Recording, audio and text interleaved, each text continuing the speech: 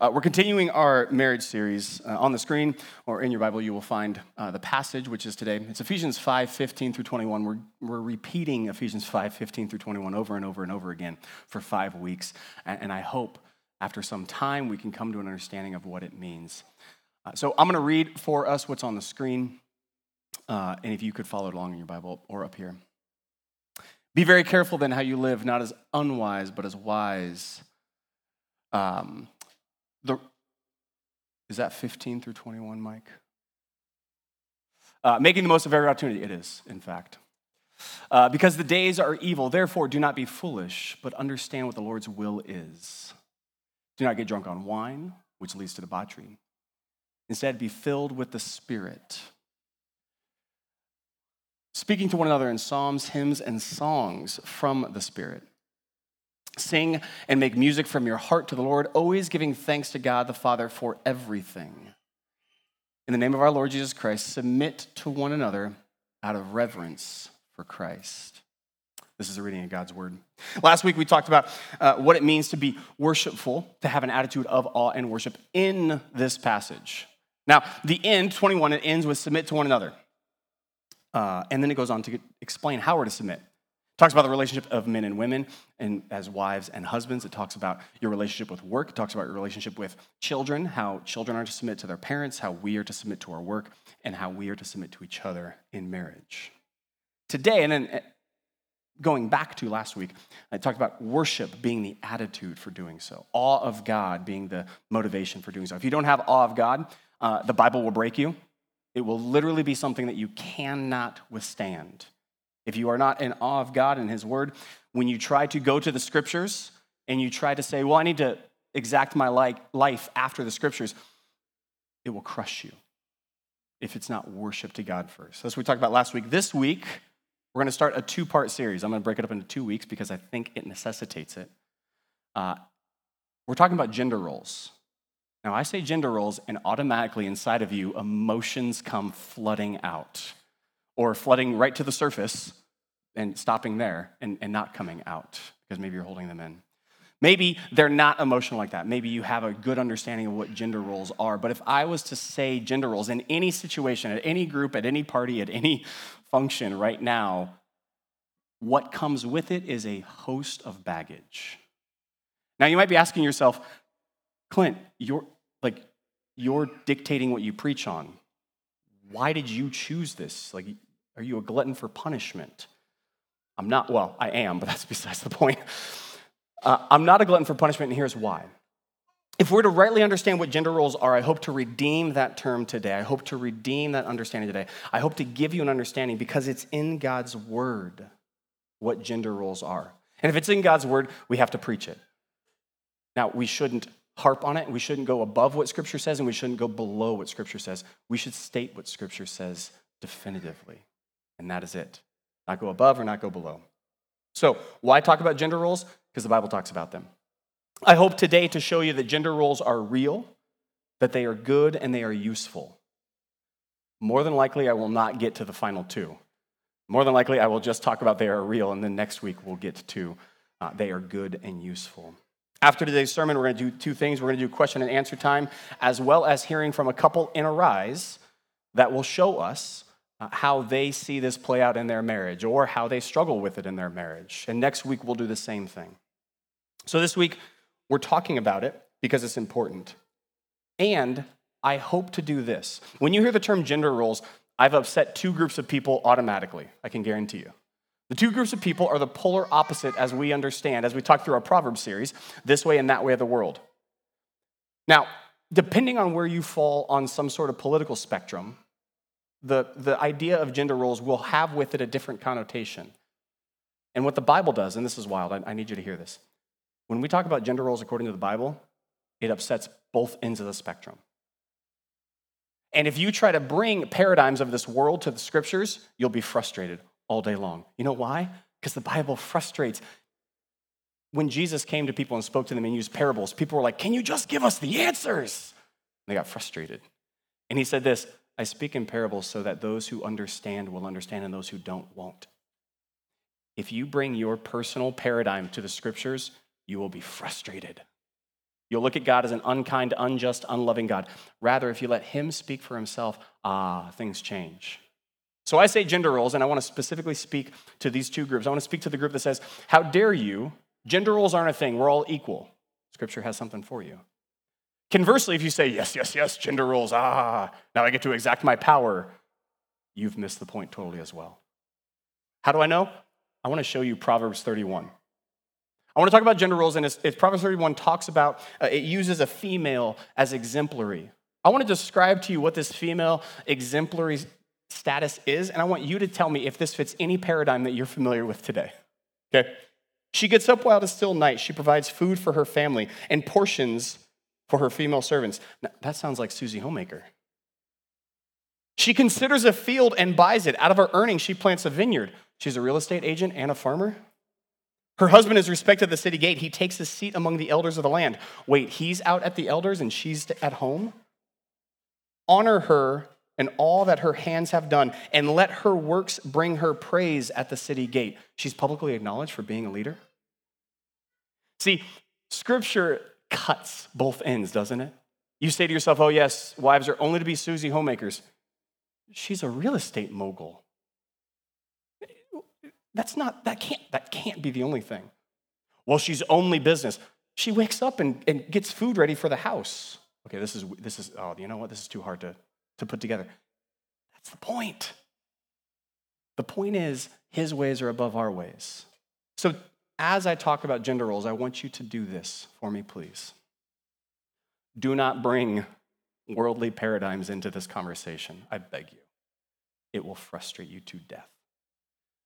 Hear from Scripture. I'll say this, and this, oh man, I hope this cuts you. You know who the best feminist in the entire world was? Jesus. He was the best feminist in the entire world. Why? He valued women like none other. Do you know what percent of the early church were women? 66% women.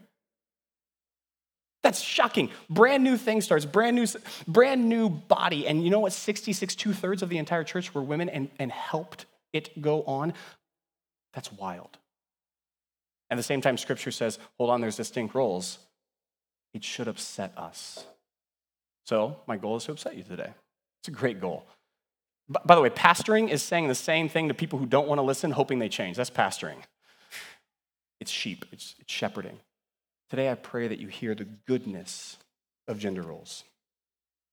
So first, leave your paradigm at the door. Bring in God's word. And lastly, I want to say this. Again, it would be easier just to skip over this, to gloss over this, to not really talk about it. Here's why I want to talk about it. If we talk about it the way the tone of Scripture talks about it, we won't have a problem. If we talk about it like our tone has, we're going to have problems. If I talk about it with my preferences, this is going to break relationship. But rather, if we talk about the tone of Christ, we have something going. So, I want you to see that genders do have roles that are real, and they are good, and they are useful. More than likely, we'll get to good and useful next week. But first, gender roles are real. It says in Ephesians 5, after it says submit to one another, it goes on to say this. It goes on to say, wives, love your husbands. Wives, respect your husbands. Husbands, love your wives. Now, it says so after it says submit to one another. So if we were to get into a classroom or something like that, and I was to say, hey, there are gender roles. There are distinct roles. Men and women have different roles. Somebody would say, but look at Ephesians 5. Look, it says submit to one another. I say, yes, of course there's submit to one another. But then Scripture goes on to say, wives, respect your husbands. Husbands, love your wives. Now, I'm under the understanding that the Bible is very, very specific. It is not flippant. Christ was not somebody who cooked up a mad cocktail of kind of words and just threw them out on the world and said, let's see what sticks. The Word of God is very, very intentional, very specific. It's not flippant at all. So when it says submit to one another, and then it chronicles how we are to submit. Husbands, love your wives. Wives, respect your husbands. It's very important to understand that this is exactly what Christ had in mind because it comes from him, because it's intentional of him. It is not flippant. I need you to hear that again. The words of Scripture should not be considered something that are easy to take in. No, no, no. No, no, no, church. They should be digested slowly.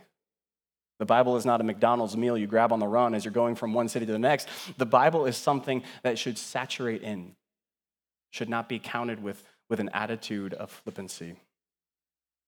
Because Christ commanded it, because the Bible says it's not the same role, it's the same outcome, it's the same destination, submitting to one another. It then chronicles respect and love as the two ways in which you are to submit.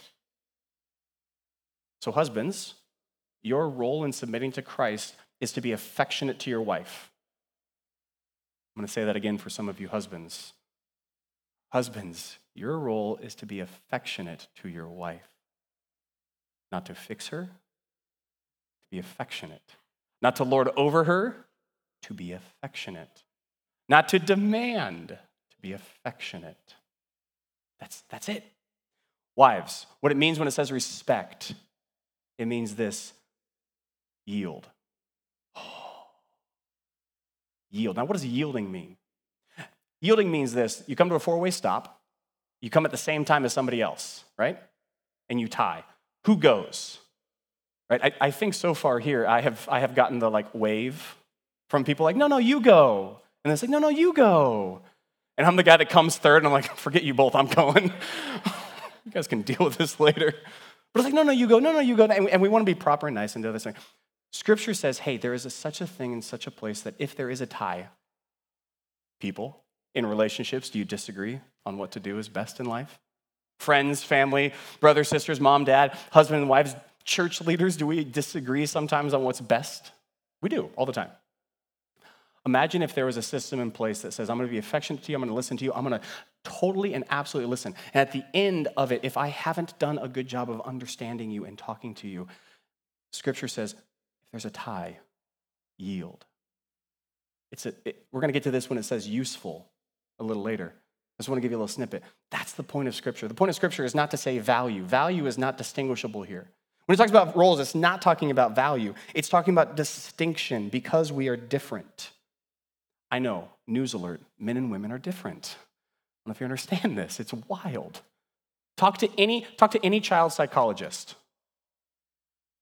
Come hang out with my children for a day.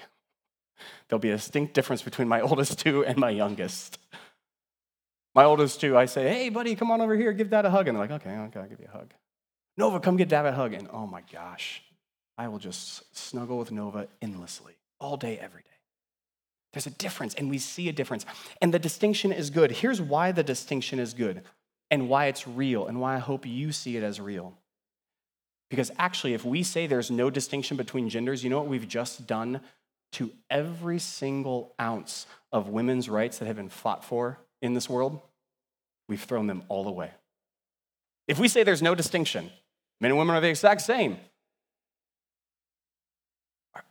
we've just nullified somebody's experience. We've just said to somebody else, this is not true of what you've struggled with, what you fought for, what we've needed to repent of and get better at.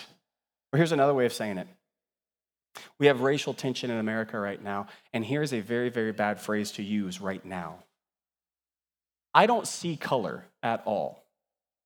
It's a very bad phrase. Why is it bad to say? Imagine going over to China and saying, we're the same. We use the same currency, we eat the same food. Imagine sitting down in China and ordering a hamburger and them looking at you like, what are you talking about? What we should say is this: you are distinct from me. And because I recognize the distinction, I can learn from you. I could change. I can understand you. If we say genders, there's no distinction, what we're doing is we're actually invalidating the value of women and men.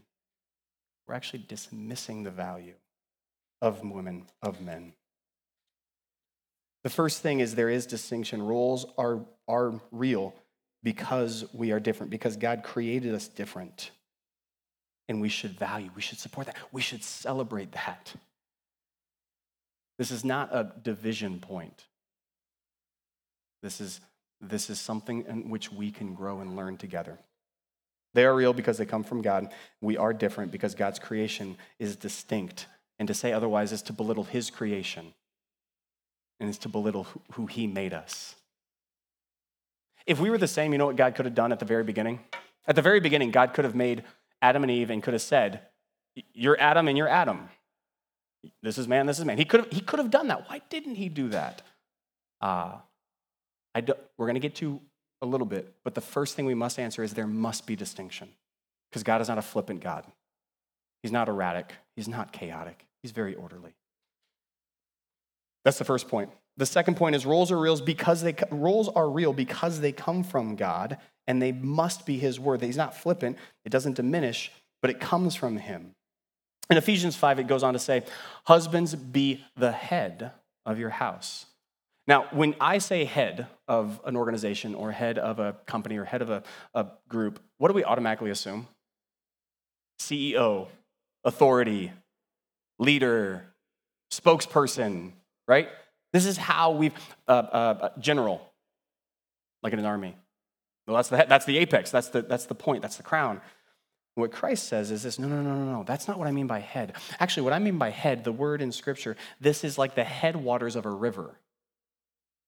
Now, what do the headwaters do to the river? It's very simple. I know what do the headwaters do?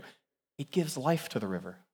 The river wouldn't exist without the headwaters giving life, without giving of itself, without saying, here, I'm going to pour out for you. Do you see what Christ is doing? We hear leader and we're like, yes, I've been dying for leadership my entire life. Not the type of leadership Christ defines. Actually, the type of leadership Christ defines you should run from. Because it's headwater, it's giving, it's pouring over. It's giving life to somebody else, life to the river, like we are the headwater. And where does this come from? Again, since Christ is not flippant, since he said, submit to one another, but here's the distinct ways, they must be real because they come from him. He says, be a headwater to your family. Where did he get that from? Have you ever played this game? Please play this game sometimes. When you read Scripture, instead of just saying, well, yeah, there it is in the Bible, no problem, okay. Trace the source of it. Go back in Scripture. Understand, when Christ says, be the head, he's saying this, co-submit to one another in distinct roles and give life because that's what I experienced the Father doing for me. See what Christ is doing? He's actually connecting it to the Trinity. Now I'm going to ask a trick question. Who's the most important person of the Trinity? Can't answer that, can you? You shouldn't be able to answer that. Now, we can kind of joke. Every person has a different flavor. They really like this Jesus guy because he's kind of a hippie, grace-filled guy. I kind of like him. He's cuddly and soft like a teddy bear. The Spirit's kind of mysterious and move. It's kind of weird, kind of obtuse. I can't get my hands around it. Oh, God the Father, this is order, this is good. And so we might have our personal preferences on the characteristics of God we like, but we'd be disproportionately out of center if we didn't say they are all the same value. However, how do they act? Does the Spirit act like the Son? Not at all. There was only one Jesus Christ who came and died for us. The Spirit is not him. Is God the Father like the Spirit? Not at all. God the Father sits on his throne and is head over the kingdom. They're co-submitting to one another. Jesus says, I'm going to die. I'm going to leave you with the helper. And by the way, just so you know, it's going to be far better for me to leave and give you the Spirit than me to stay with you. Oh, that's wild. That's wild. It's better for us to have the Spirit than have Jesus right next to us? Insane. God the Father made a plan, and Jesus said, I will submit to you, not my will, but your will be done. And God the Father submits to Christ when he says, forgive them, Father, they know not what they do. God says, I will honor that. I will submit to you, asking forgiveness for them. Do you see how they all interplay? They submit to one another. There's no hierarchy, and yet there's order to the Trinity. Now, if I was asking you who's the head of the Trinity, God the Father begot the Son, who gave us the Spirit. Do you see the order? But there's no way it's value, because you have a disproportionate God. He's telling us to be head over our marriages like he says God the Father is head over the Trinity. And I want to give you a couple examples of how this plays out in our lives. When Ephesians 5 says, this is how you're to do it, husbands and wives, parents and children, workers to their bosses. And then it goes on in Scripture to talk about gifts of the Spirit and in the church. I'm going to try to example this in two ways. First one is this. The church has said, God has set up, he said, to some I give shepherds, to some I give pastors, to some I give elders, to some I give evangelists, to some I give prophets. And he goes on to describe, to some I give. Now, wouldn't it be awful if somebody was exceptional at evangelism and we said to them, we're the same in evangelism, you and I. You're no better than me. I need to lead you in evangelism. We'd say, well, hold the phone. No, that's not how it works. God gifted the church to say, I'm giving you evangelism. I'm not giving you all the gifts. You know why? I want you to be interdependent on one another. I want this person who's exceptional at evangelism, I want you to learn from them. I want you to know them. I want you to see them. I want them to lead you and show you how to do so better. Does that get you off the hook from evangelizing? Now, there's two ways of doing this. One is to say, you're no better than me at evangelizing. We're the same. Well, that's false. The other is to say, since you're good at evangelism, you go do it. I'll sit back and I'll do nothing. That's also sinful. What it says is learn how to evangelize better by the gifted people I've given the church. You must evangelize the same. Everybody in the church is called to evangelize. Some of us are just given a head start on it. All of us are called to fellowship better. Some of us are just exceptional at building those relationships. We need to understand that the giftedness is to say, learn from one another and become more like the other, but still have distinction upon each other. That's what the church does. It's roles, it's offices, it's not value. Since it's 4th of July, I thought a good World War II story was in order. If you've seen The Band of Brothers, an incredible miniseries, there's this leader, his name is Winters. And Winters starts off as just a private in the company and ascends the ranks up and up and up, and all of a sudden becomes an officer. And in the beginning of the miniseries, he was leading the charge with his company into enemy lines, and he was fighting alongside of them and giving maneuvers. And then sometime through, he got ranked up, and all of a sudden, he got drawn back behind the company. He was now at the center with other officers, and his company was going into battle, and he sees them going to battle, and all he wants to do is he wants to run in. He wants to grab his weapon and run in after them. And a commanding officer stops him and says, "What are you doing?" He says, "My men need me." He goes, "Yes, they need you to do your role. That's their job now. Your job is here."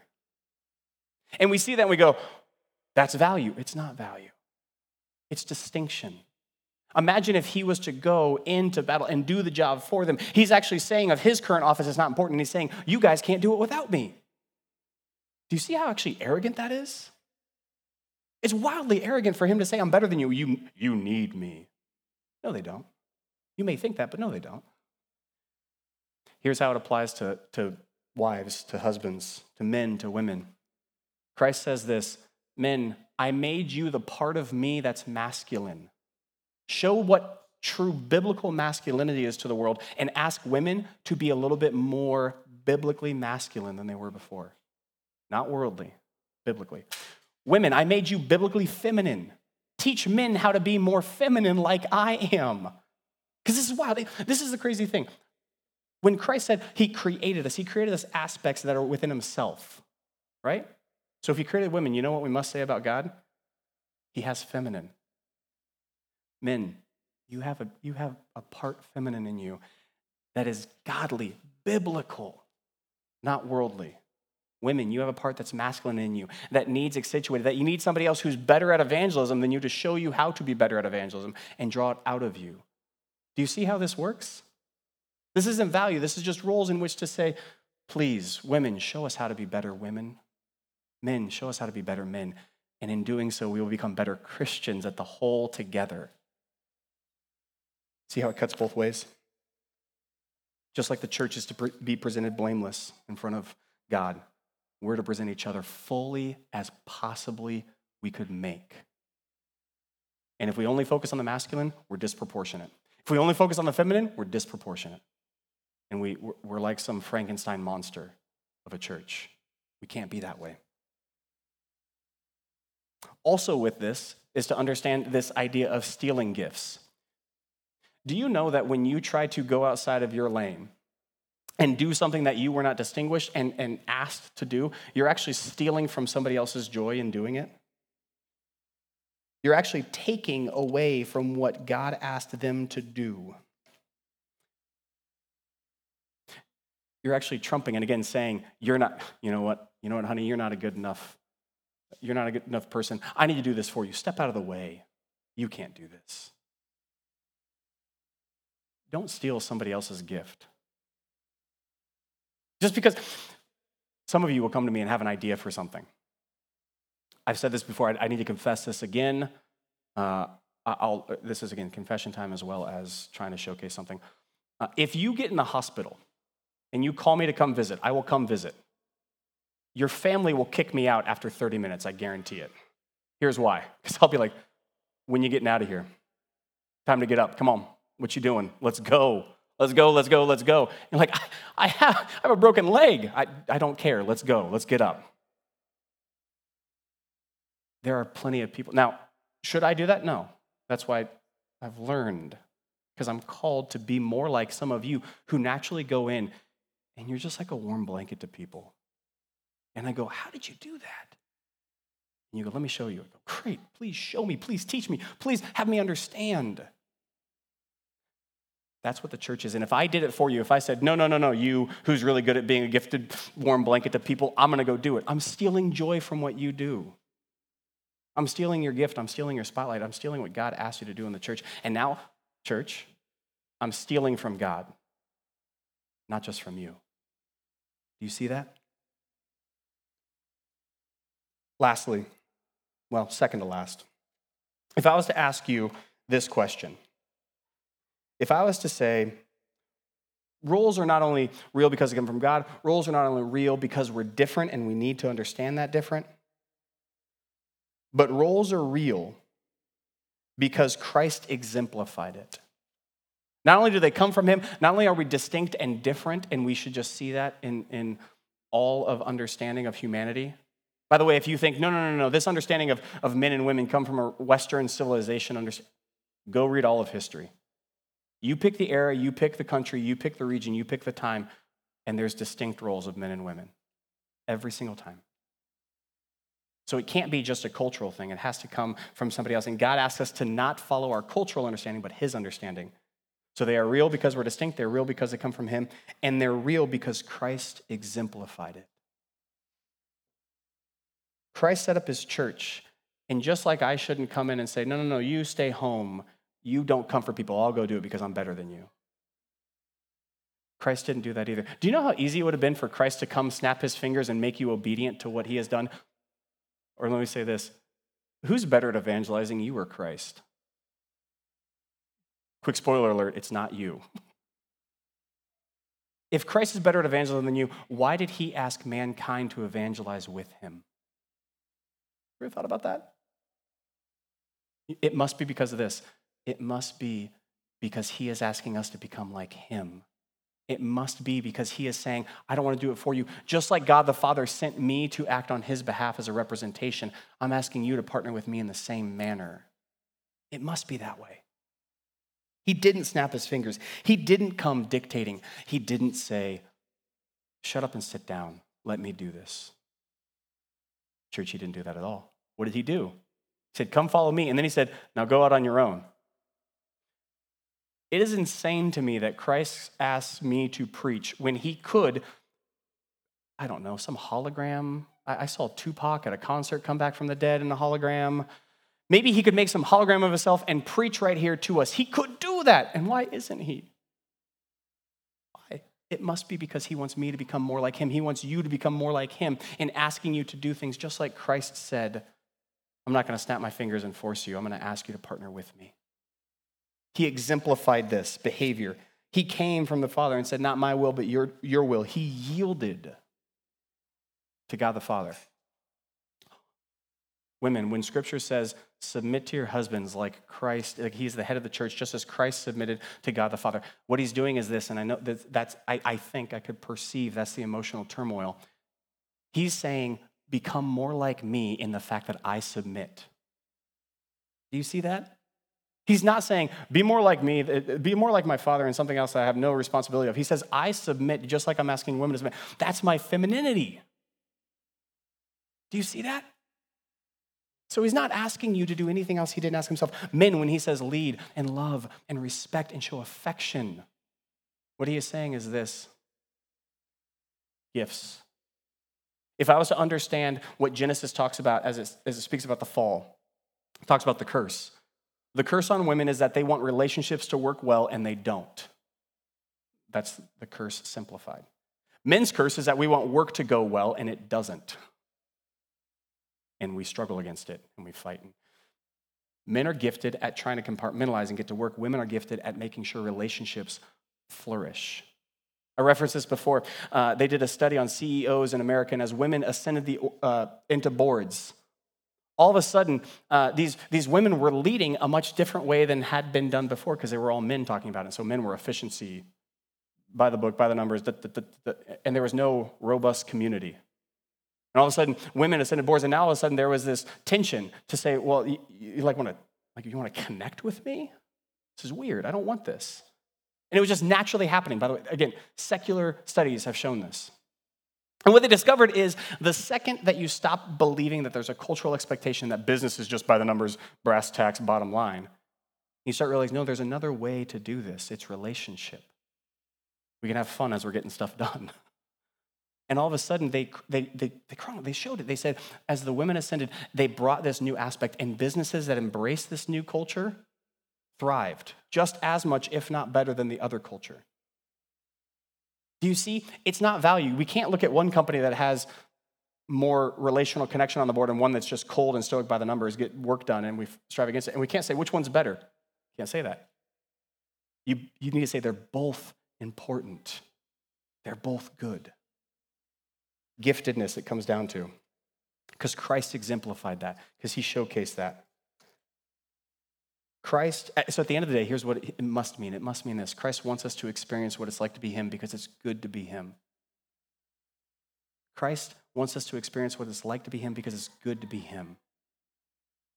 This is how I want to show you this last point. I'm coaching Little League Baseball. Pray for me. And as we're out there, my son Cohen is on the team. It's his first year playing, and I could bat better than Cohen. I could get up there, I could hit a ball better than my son can. And I'm throwing him baseballs. And it takes a while to get used to it. And I could get up there, I'm like, oh, you're not doing it right. You don't have your feet right. You don't have your hands right. Oh my gosh, what are you doing?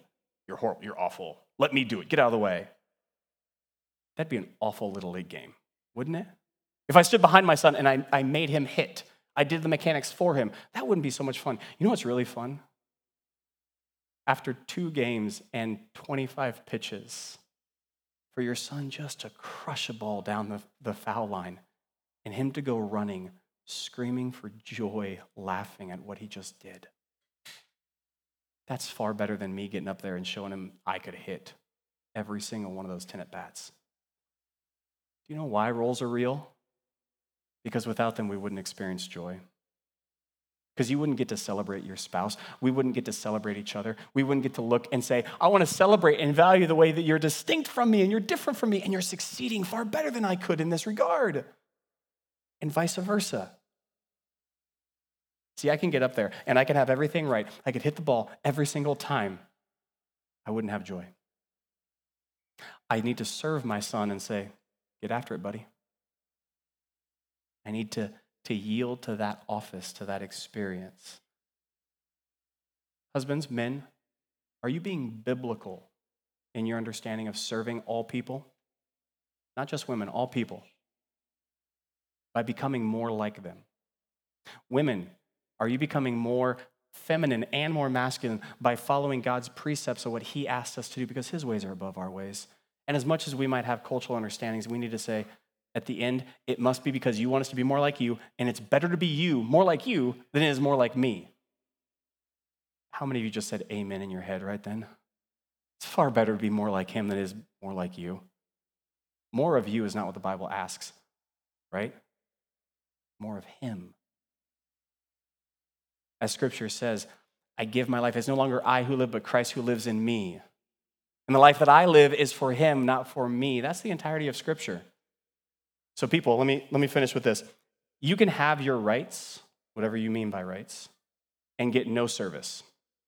You can have your rights and not serve a single person all day long. Or you can serve and give up your rights.